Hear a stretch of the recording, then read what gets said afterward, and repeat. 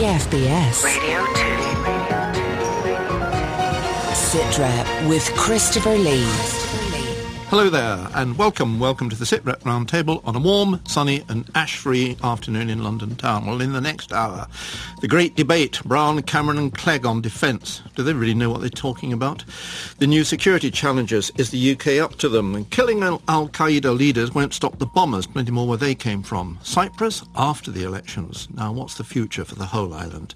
And the volcano, the true power in the land. And why Bligh was not just of the bounty, and more ands, why Brits can't test drive national pride. Now, later this evening, the three main party leaders will be debating on UK TV, defence and foreign affairs. The party lines on defence issues are reasonably clear. The Labour Party and the Conservatives think on the same lines. The Lib Dems don't quite. Here's Jamie Gordon.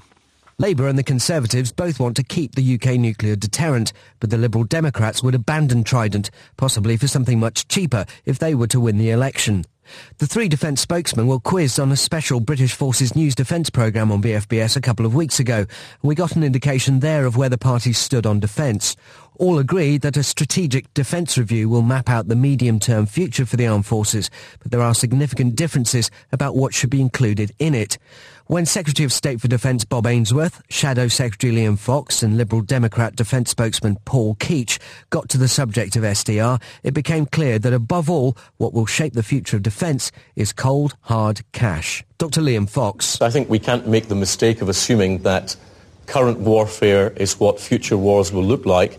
We therefore have to maintain generic defence capability, able to adapt to a range of potential scenarios.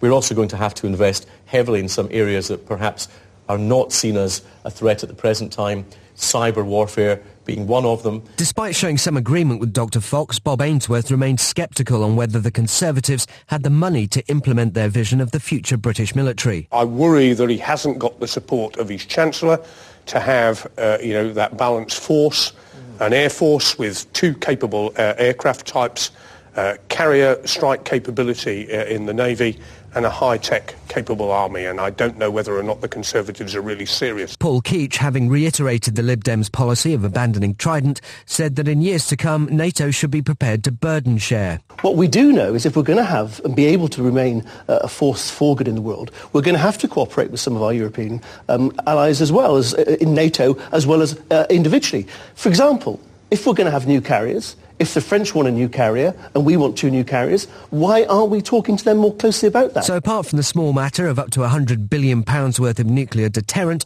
all three major parties accept that the provision of equipment and the welfare of the British Armed Forces are paramount. But as with everything, the devil is in the detail. Perhaps tonight the party leaders will be more specific on the prospects for the British military and how they can afford it. Jamie Gordon reporting for SITREP. Jamie, thank you very much. All with me in the studio, the former Daily Mail diplomatic editor John Dickey from City University here in London, the Middle East analyst Dr Rosemary Hollis, and the director of the Military Science Programme at the Royal United Services Institute for Defence and Security Studies, the former naval person, Michael Codner. Michael, this idea that it really is the Strategic Defence Review really is about cash. It ain't. It's not about cash. It's about what Britain wants to be doing in the next 30 or 40 years. It's very much about what choices Britain needs to make as to what it's going to do in the foreseeable period. However, the big decision that needs to be taken in the election is how much the nation is prepared to spend for the international influence, for the status of the United Kingdom, and to what extent defence contributes to that. Because if the budget is to be cut, then we are at a bit of a watershed here. And I'm not necessarily a strong advocate of huge investment in defence, but there is a watershed here which we're facing in the review. But the political choice that has to be made before you get to the review is this matter of whether to sustain the budget at current levels, to ring fences. And even that, of course, means that you have diminishing returns through defence inflation. Rosemary Hollis, defence, military spending, etc., is never really a big election deal because it's far too complicated. It all seems to me that if elections are about slogans, you can't do slogan analysis in defence. Well, I don't think any of the candidates are going to come clean on the detail. this evening for that very reason, that if they do, then they engage the public in decisions that, in a sense, I think they'd rather be relieved of. Of course, everybody would like to continue to have a nuclear deterrent if this actually gives Britain standing in the world. I don't think selling Britain as a poorer, more modest nation that perhaps had better step back from the top table at the UN Security Council and so on is going to fly for any of the parties. However, that is an option. That is a prospect. And I don't think the candidates will dare play it. Michael? There is a way ahead which the Liberal Democrats could have taken in this, it seems to me, and they've started it over the relationship with the United States, saying it should be somewhat more distant. That would be if the United Kingdom decided that it would go down the route of abandoning Trident and showing leadership within that community of right-thinking nations.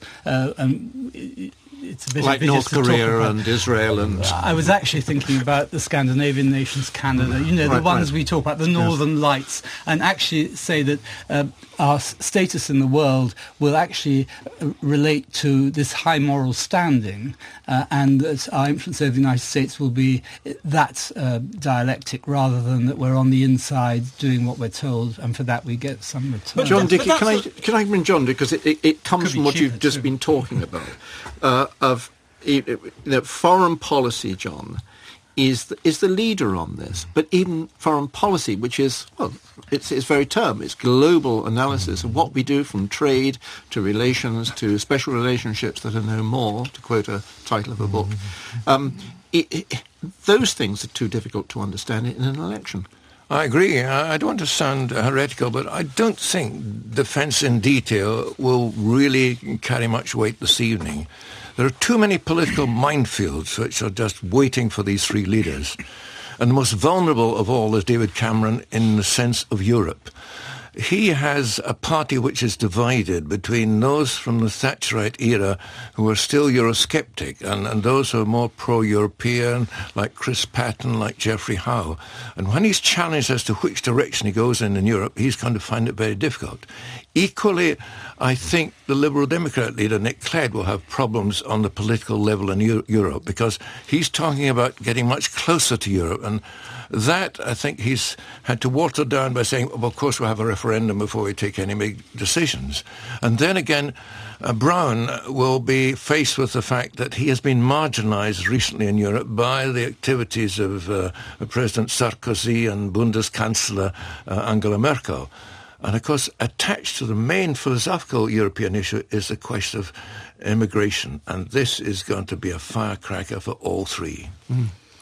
Can I just add in, we were debating this subject last night at City University, the options for Britain and visions for Britain and so on. And we were trying out this Scandinavian model, the Scandinavian model, the Canada model and so on, and the absent Trident and so on, step back from the Security Council. And it's interesting because if you want to position the country in terms of a certain moral stand, we then tried to translate that into what does that mean in material terms? Because after all, Tony Blair was certain that morality was on his side when he went into Sierra Leone, Kosovo, Afghanistan and Iraq.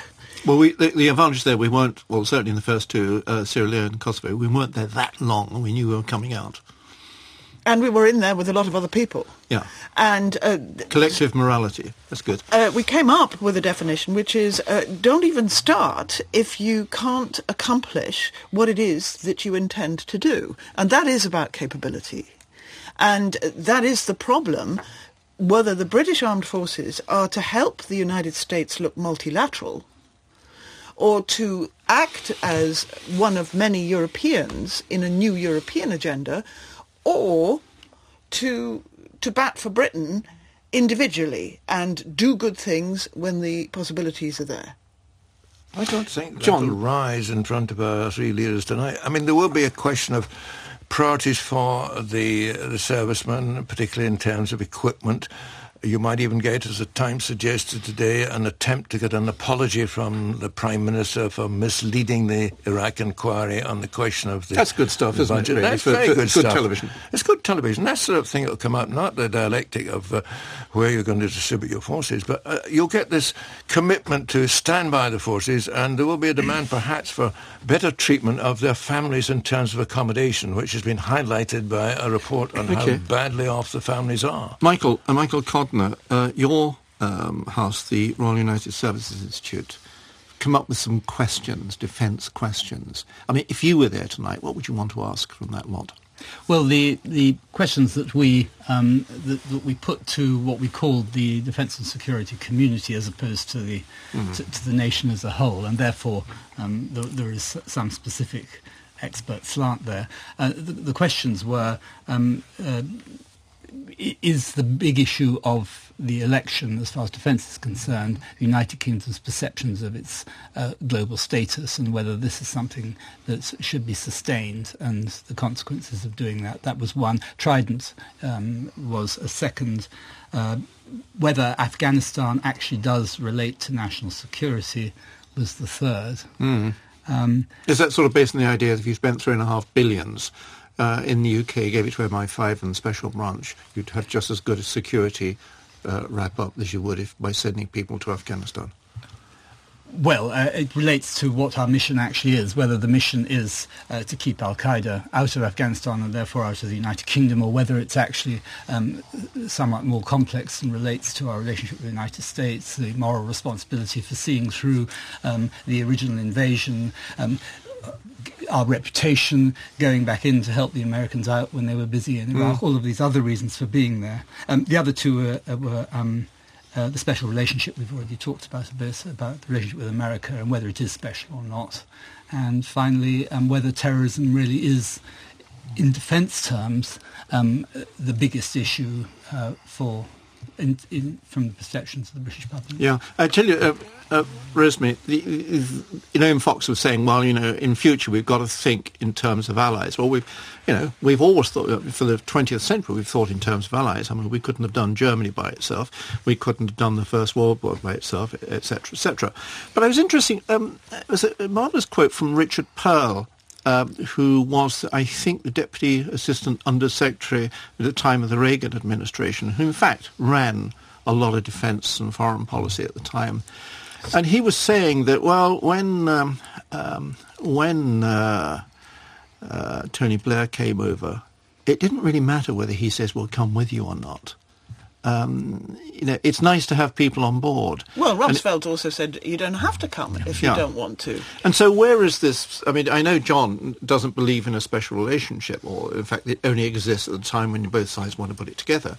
But where is Liam Fox coming from when he says, oh, well, we have to do things with the French and the Americans, apart from giving a Frenchman command of the first aircraft carrier? I'm not sure what you do. This, I think, is the huge challenge for the Conservatives, because for a long time, working with the Western Alliance and principally the United States made sense.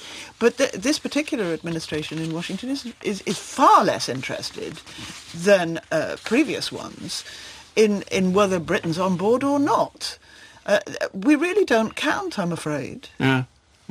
John, just a final bit about this, and then I want to go and talk about Pakistan, because that seems to be continuously the missing link, and when we start thinking about Afghanistan, where we're heavily involved. There is a sense that there's a whole new series of security challenges which we haven't picked up on yet. And when we talk about the Strategic Defence Review and where Britain wants to be, we're almost as if saying, well, we will design how the world is in the future. Well, until we design our own policy and stop talking about punching above our weight and become real, I don't think we can map out a defence strategy. And I really don't think this evening is an occasion for doing that anyway. It's more broad brush. I mean, I think the three candidates will be put on the spot on much broader issues than, what we're going to do about Afghanistan or what we're going to do about... These three guys know what they're talking about, John? I think they do. They've been very well briefed the last 48 hours. When I was down in Westminster today, I mean, we're buzzing around with papers all the time. Yeah. Michael, you think they are? Certainly the three pieces that they've done for our journal, I thought Nick Clegg's was exceptional, actually. I was very surprised. I wonder who wrote that? I don't know.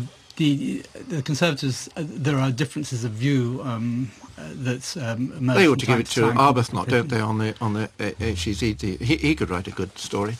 What do you think, Rosemary? Do they know what they're talking about as far as you're concerned, the Middle East, etc.? They really grasped it all. They're not giving me nearly enough information on what they have in mind for the Middle East. It's very confusing, and as I'm about to head there, I know I'm going to be asked by Israelis and Palestinians, what do they think? Actually, I had Does it matter what we think? Because you were saying it didn't much matter. Oh, I think the Israelis care deeply about the position of the senior European states and obviously first and foremost about the United States. And they're responding extraordinarily negatively to any kind of criticism of their policies.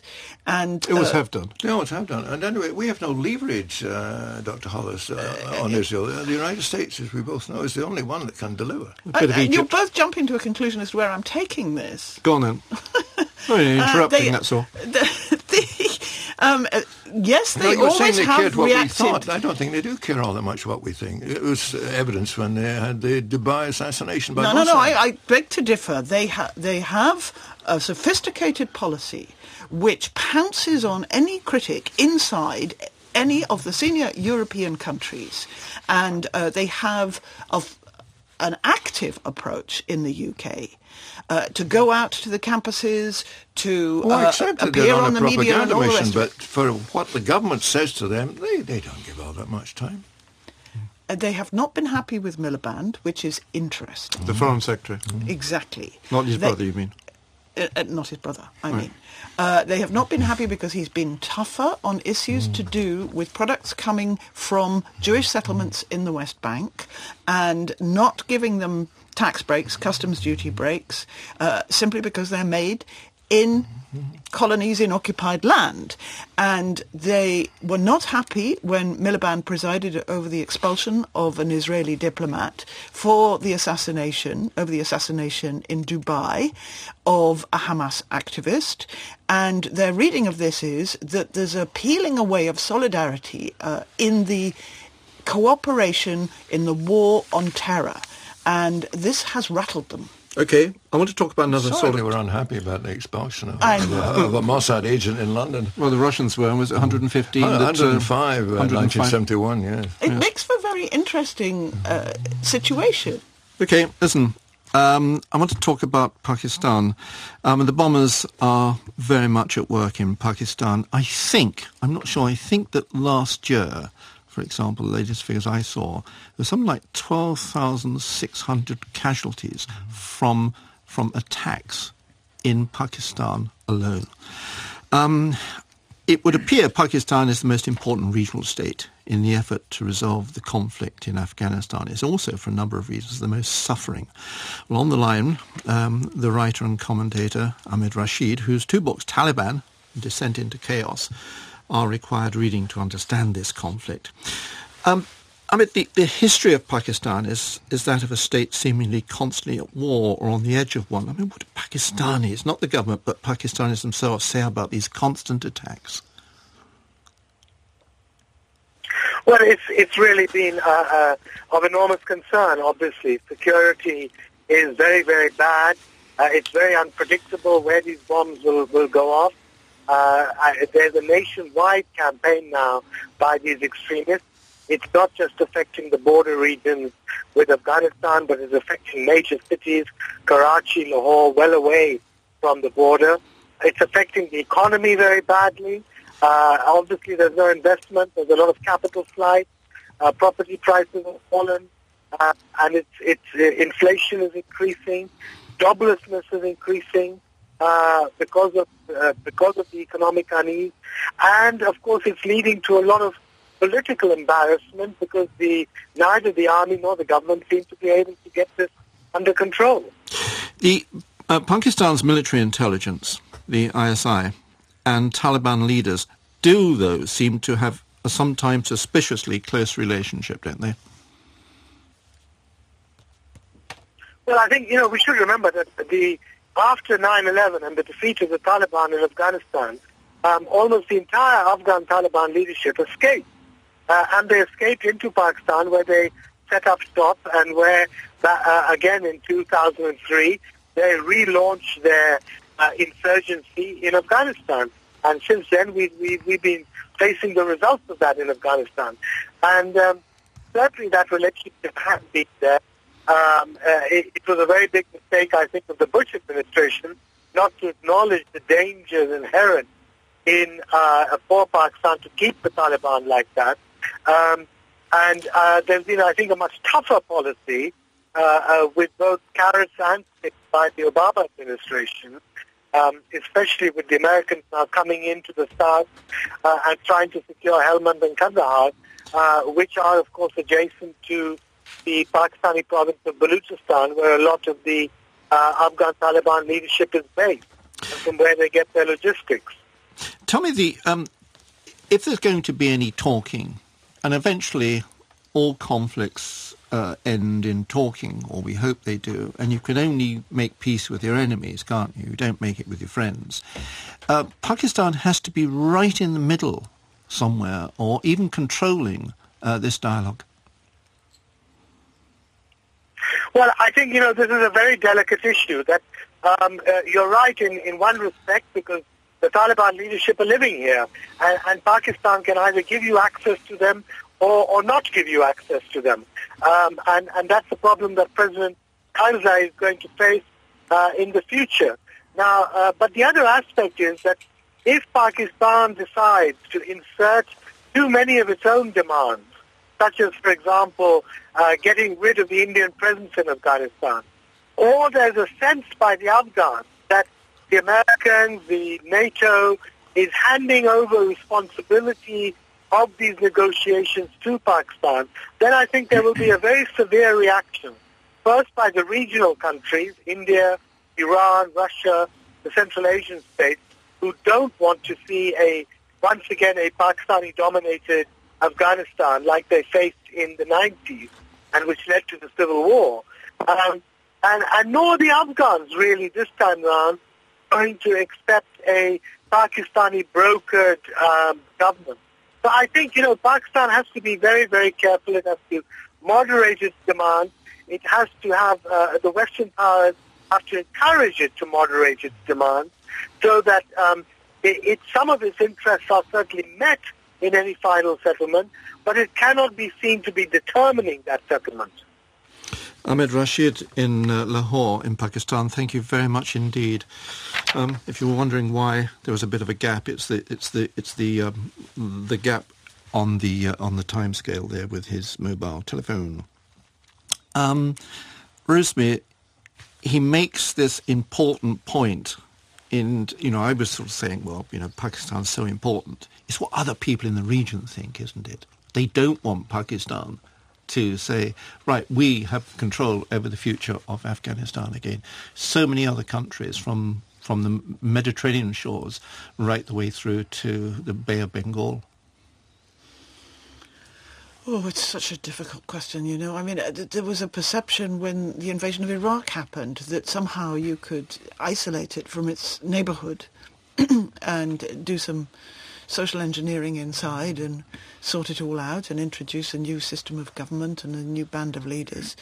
And lo and behold, the involvement of the neighbours in everything that happens has increased, if anything.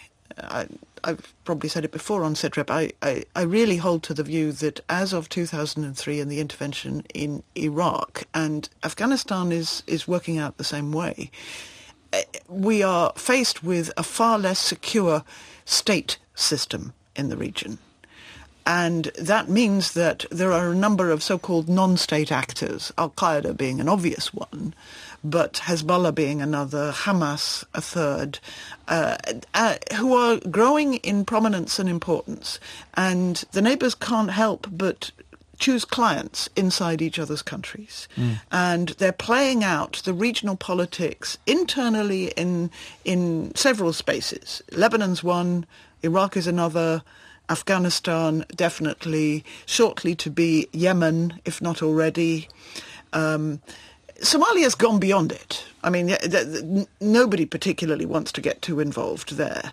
But when Somalia spills out and comes and visits everybody else, including with piracy, then the debate is, well, since we can't turn that place around, we're not going to do a trusteeship, we're not going to do an Afghanistan, we're not going to do an Iraq. So what are we going to do? John, there you are, tonight's debate.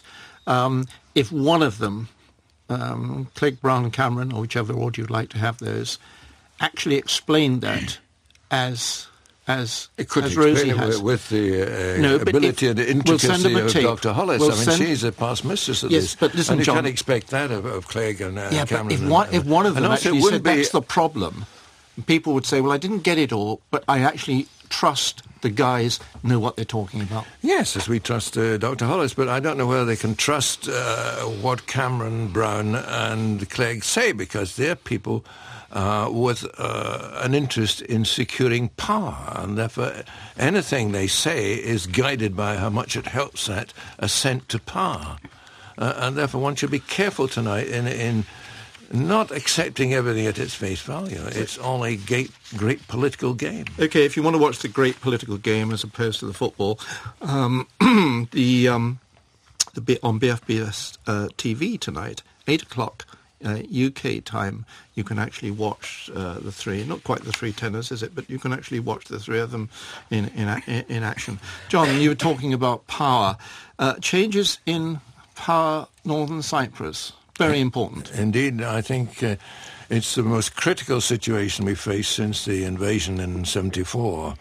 Since then, we've had all sorts of attempts to unite the divided island, and we're closest to Kofi Annan's various plans, which were scuppered by President Papadopoulos, urging a no to the referendum. But since then, there has been great progress between Mehmet Ali Talat, the Northern Cyprus president until this weekend, and President Christofias in Nicosia.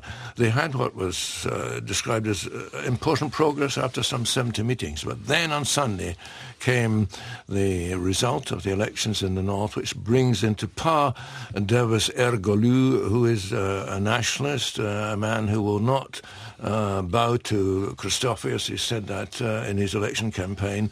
And any attempt to resurrect the formula will be very difficult. I think the island is doomed now for years of separation. I think the trouble is that all the advances that were made in the past, since September 2008, of rotating presidency, perhaps allowing 50,000 settlers from mainland Turkey to be granted citizenship, that's wiped out because Erdogan will not want a great deal of property repossessed by the Greek Cypriots. He will not want that would weaken his a limit mandate on the settlers, because he will say that they are the people who support me. And equally, he will not want a final settlement without guarantees from the Turkish army. The fact that the Greek Cypriots want a demilitarised island is pie in the sky as far as Ergolu. It's a great pity, because the island would be so much stronger, so much happier as a united island. Right. Well, yes, Rosemary. I'm discerning two key lessons from what John is saying, that about power and about those who have more to gain from the perpetuation of conflict than the resolution of conflict. And perhaps that would be a message looking forward to what Britain can do in the world. I think there's possibly too much of a tendency to think that if we're ready to come in and help with allies, then the good guys are going to surface to work with us, and we're going to get it sorted eventually. Possibly we should be more modest about our expectations. Possibly we create as many new forces as we come in to counter, and that they have investment in our not succeeding. Right. There is a postscript to the elections in the north of Cyprus, and that is it could affect seriously the prospects of Turkey getting membership of the EU, because a Cyprus solution was essential as a step towards that.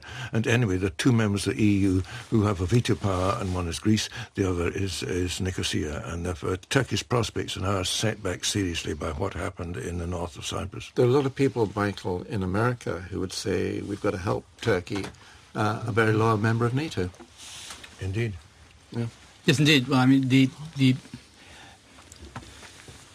interesting aspects of all of this relate to, of course, Turkey and the European Union and the longer term and where we go with all this. But one issue which Rosemarie raised, which seems to me to be particularly interesting, is this one of the nature of the intervention. And we talked earlier about lots of nations going into Bosnia and elsewhere, and the difference between that and Iraq in particular, but also Afghanistan. And there tends to be the view that we're in a different era now when it is these specific interventions which involve counterinsurgency, because we are related to a particular government that we have either put in or we're trying to support, which was not the case in the 90s. And I think that it is a presumption to say that that's where we'll be going ahead in the future, rather than going back to something that is a bit more collegiate with the Obama administration, which would make some of these problems much easier, particularly getting stuck in places where we don't want to stay. John, a very quick thought. Is it possible that Cyprus just stays a divided island?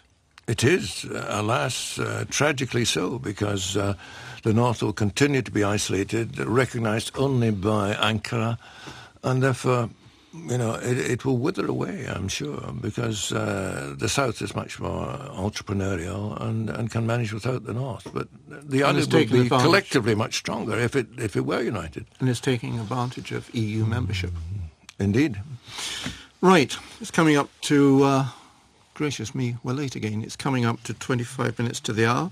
You're listening to SITREP with me, Christopher Lee, and if you've just joined us, you can catch the whole programme simply by going into sitrep@bfbs.com, that's SITREP at bfbs.com, and clicking on Listen Again. We'll meet the SITREP round table from City University here in London, the Middle East analyst Dr. Rosemarie Hollis, the former Daily Mail diplomatic editor John Dickey, and the director of the Military Science Programme at the Royal United Services Institute, Michael Cotner. Now, that's what I've really been waiting for. A curious 7 days. This time last week, we were talking about a volcano erupting beneath a glacier, which none of us can pronounce, in Iceland.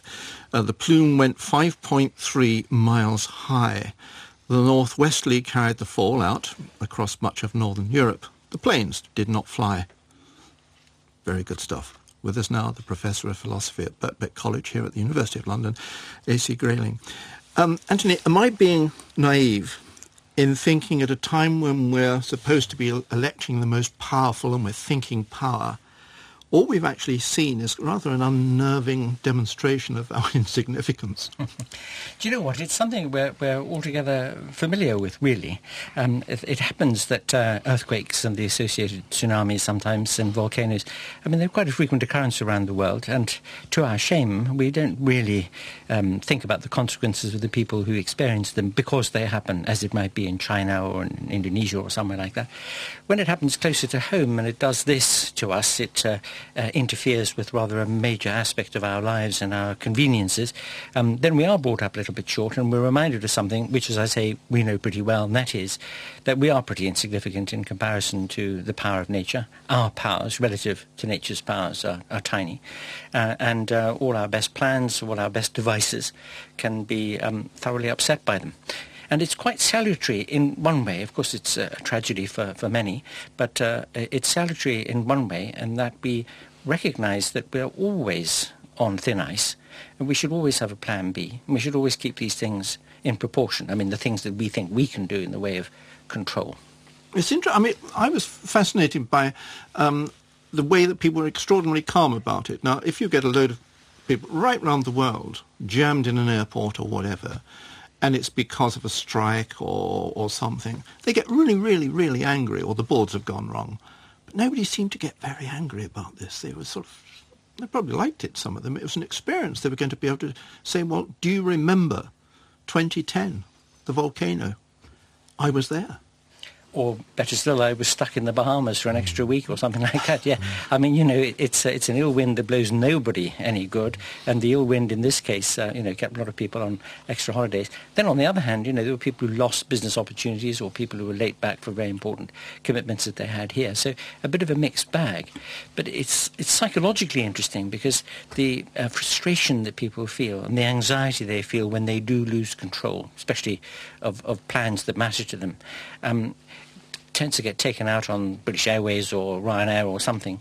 But really, it's a kind of generic frustration at the realization that however carefully you prepare and however much you assume that things are going to follow a regular, reasonable, rational kind of pattern, from time to time they don't. And as I said earlier, I mean, I do think that can be salutary. And it's remarkable how almost a nation was sort of relaxed about it. And they just sort of thought, yes, you couldn't look up and see it, but you knew it was there. Now that is something very much in the deep consciousness of a whole nation. There was one person interviewed when he did finally manage to get home from somewhere, Borneo or something like that, who said, there was no point either complaining or repining, because after all, it was a volcano. What can you do about that? And that's certainly the healthy attitude towards it. Yes, I mean, I thought it was almost. I don't know much about what pre-Roman gods were like, but there we had this Vulcan, didn't we, sitting on top of Mount Olympus, creating fire, probably sharpening weapons as well at the same time. And there was something quite mystical about the whole thing. Well, in the case of Mount Olympus, of course, it was Hephaestus who sat underneath the mountain, and he was forging his weapons there, which is where all the belching fire and smoke came from. You know, one thing I like tremendously about the sort of lessons that one might learn from this is that when all the aircraft are grounded and you've got to get somewhere any distance from home, you're reminded of just how big the world is. That's something we have forgotten. You're also reminded of the fact that with our normal routines of travel, our transitions from one place to another, one culture to another, one language to another, happen so quickly that we can never really be properly conscious of the change that we've experienced. And that's a lost opportunity, because it's said, what do you know of your own country if you only know your own country? If you're able to prepare a little bit and have the time to take notice of differences, of how things are done differently in other countries and other cultures, that's a great educative opportunity. We lose it with air travel. The Arabs say a man's soul can only travel as fast as a camel can trot, which explains jet lag, but it also explains our sort of obtuseness and indifference to important differences between different parts of the world. So if our planes were grounded for a whole year and we had to swim, paddle, go by sea, travel overland, we would recover a sense of due time, we would recover a sense of the size of the planet, and we would recover a sense of just really how various we are as a species.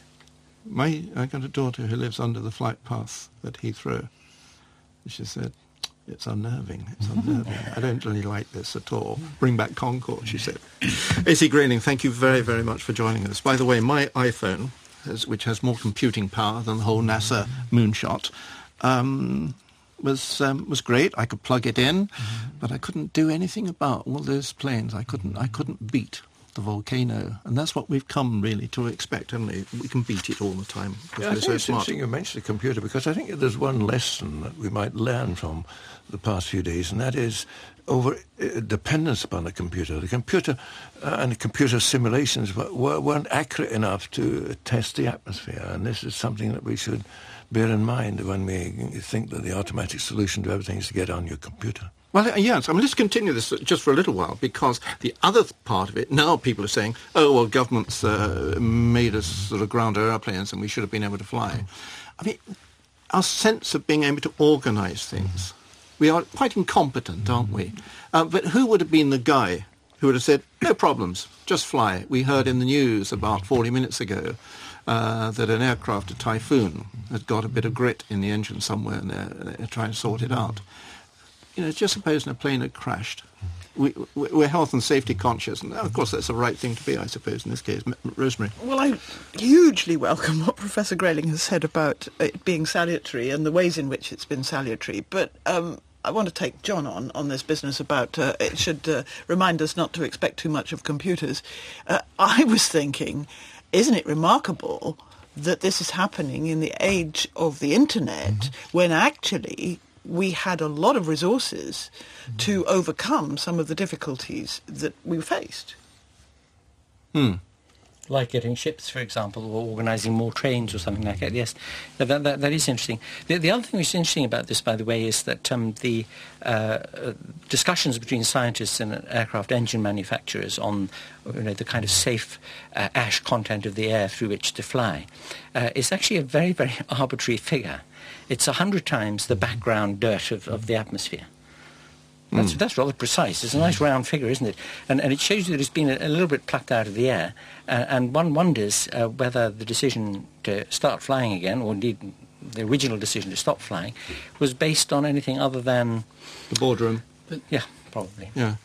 This is flying is very different from lots of other things, because what you're doing is exploiting unstable equilibrium, aren't you? And the consequences are catastrophic in the way that they aren't if a ship hits something generally. Yeah. And so the risk levels have to be terribly low. So you can see why the thresholds are set. Can I just mention the Gazan Palestinians, who thought it was definitely salutary for Europe to experience living under a dust cloud and unable to travel.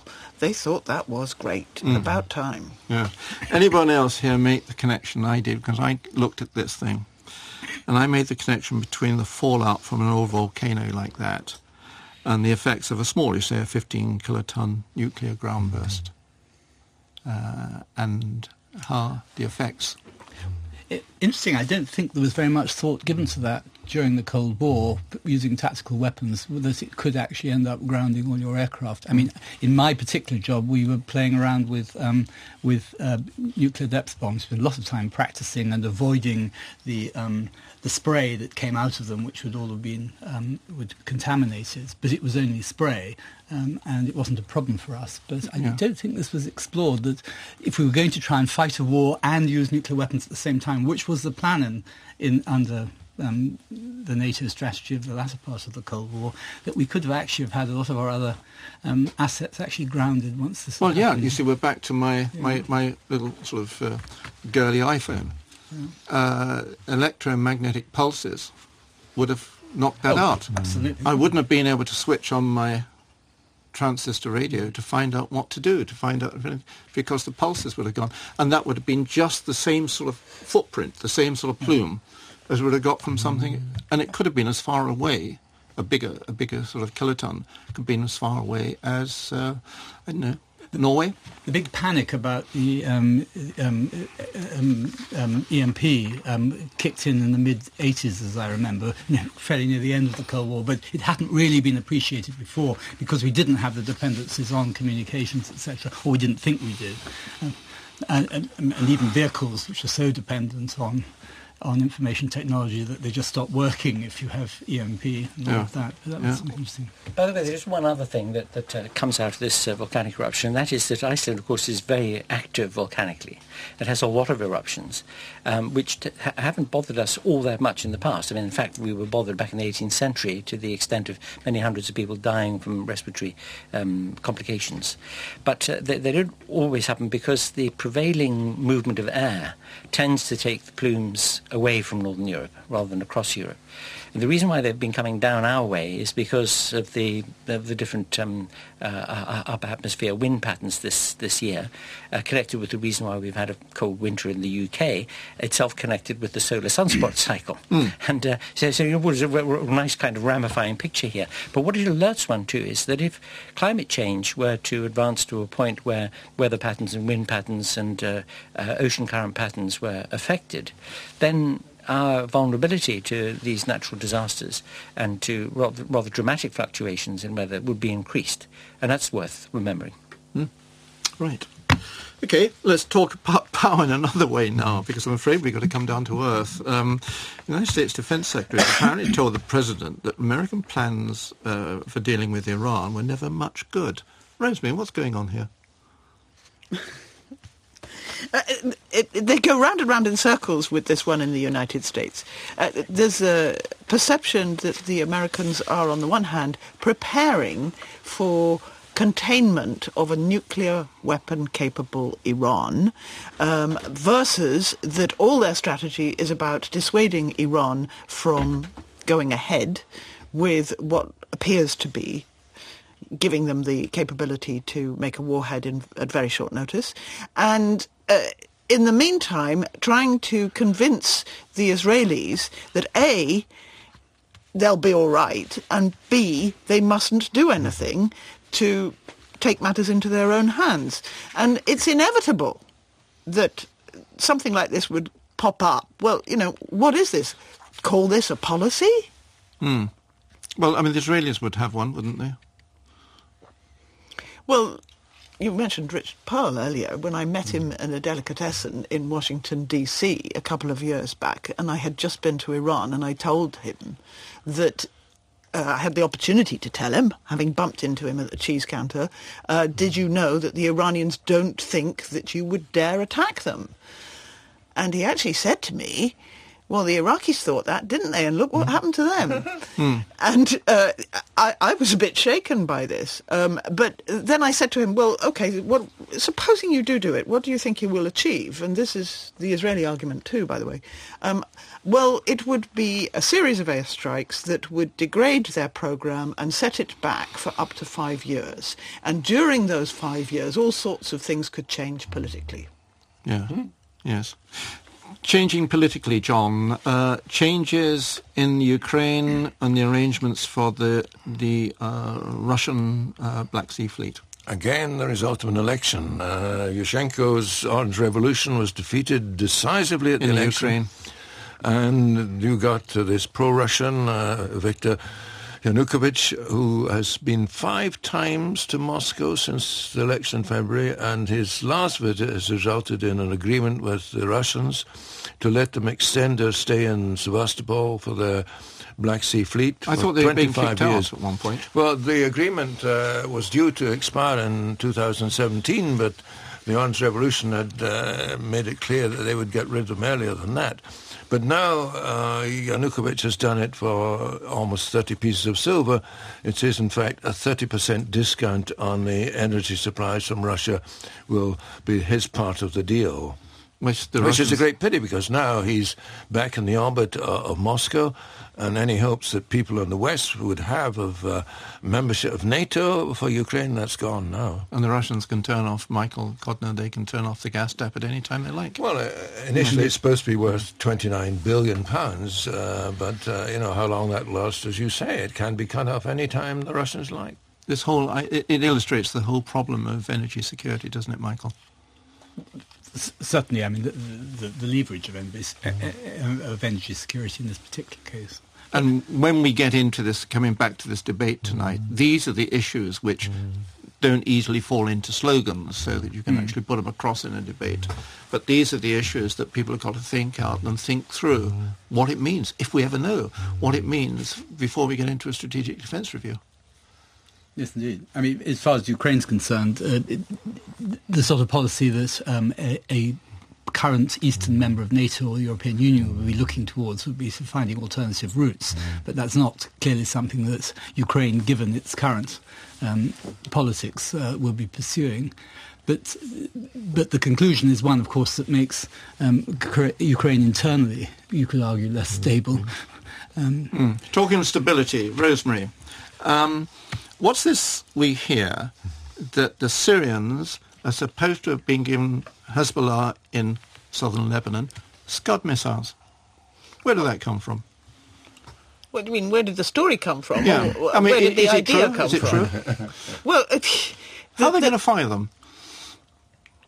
Well, I looked to some of you for the technical details of what you would need to fire a Scud missile, but it's been a long time, over many years, Iran has provided cash and military equipment to Hezbollah via Syria. This is nothing new.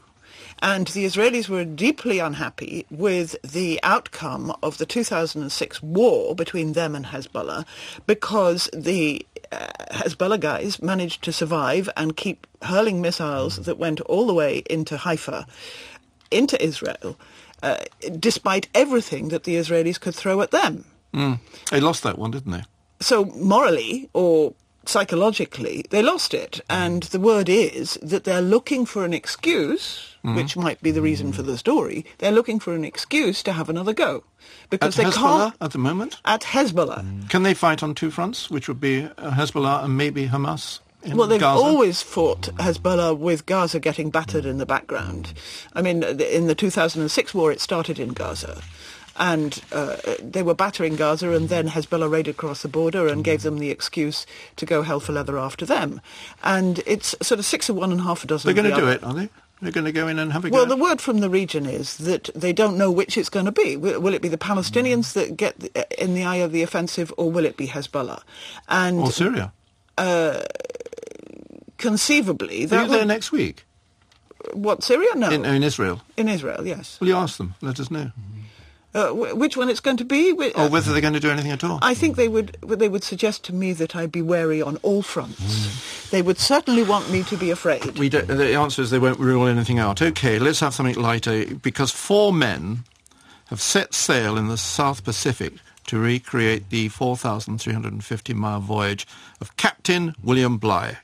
Captain Bligh, or Charles Lawton, as older listeners will know him, was cast adrift after the famous Mutiny on the Bounty. That was in 1789, Mutiny on the Bounty. Bligh managed to sail from near Tonga to West Timor in a voyage that lasted 50 days. On the line from the University of Salford, the naval historian, Professor Eric Grove.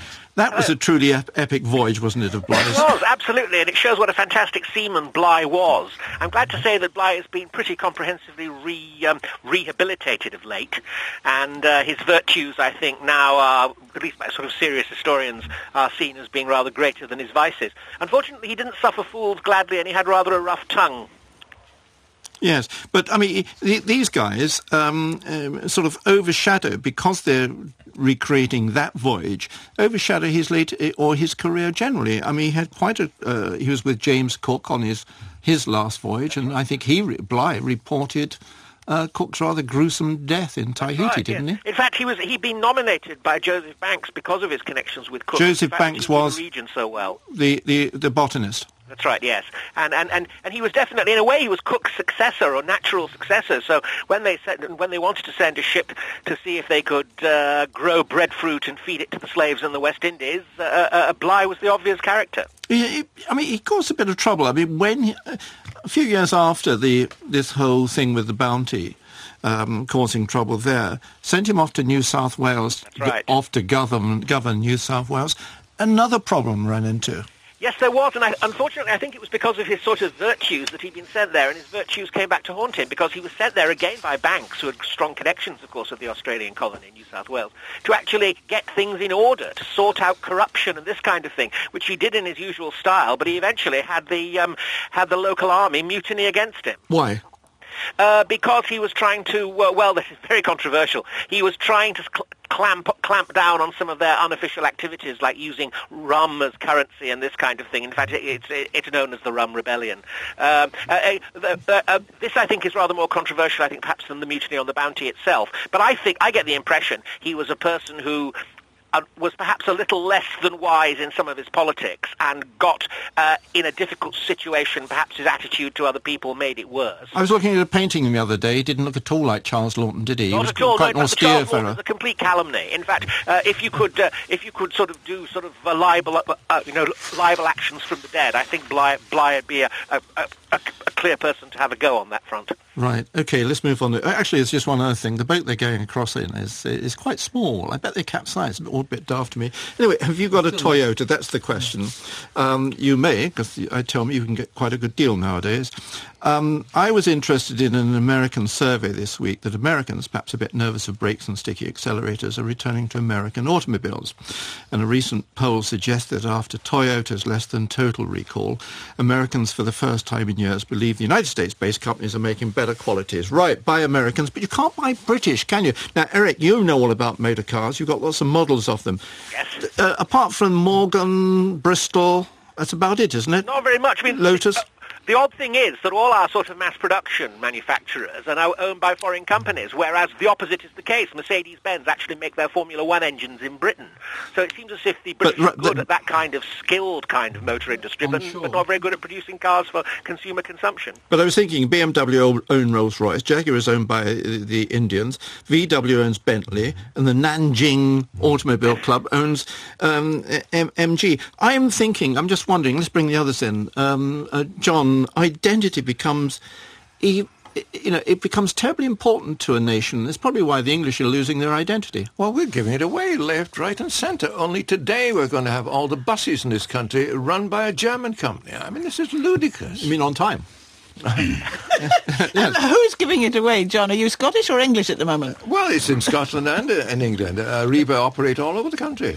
Yeah, I mean, I'm just wondering, is a bit more than that.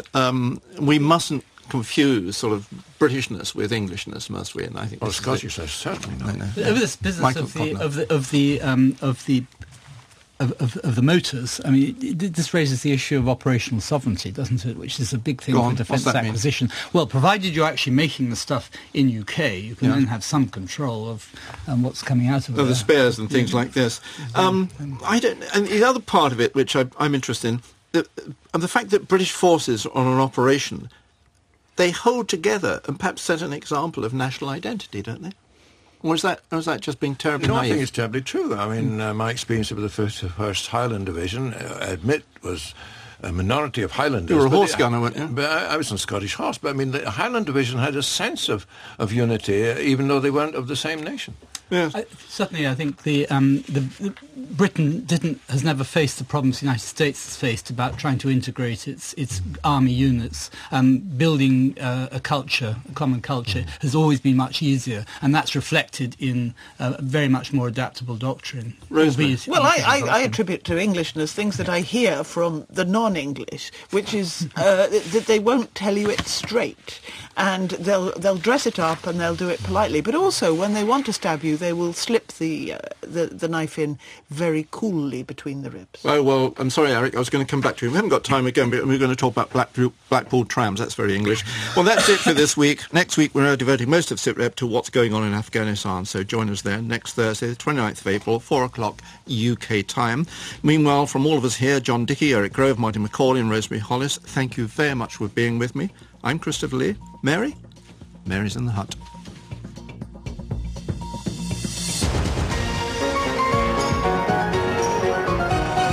SITREP with Christopher Lee.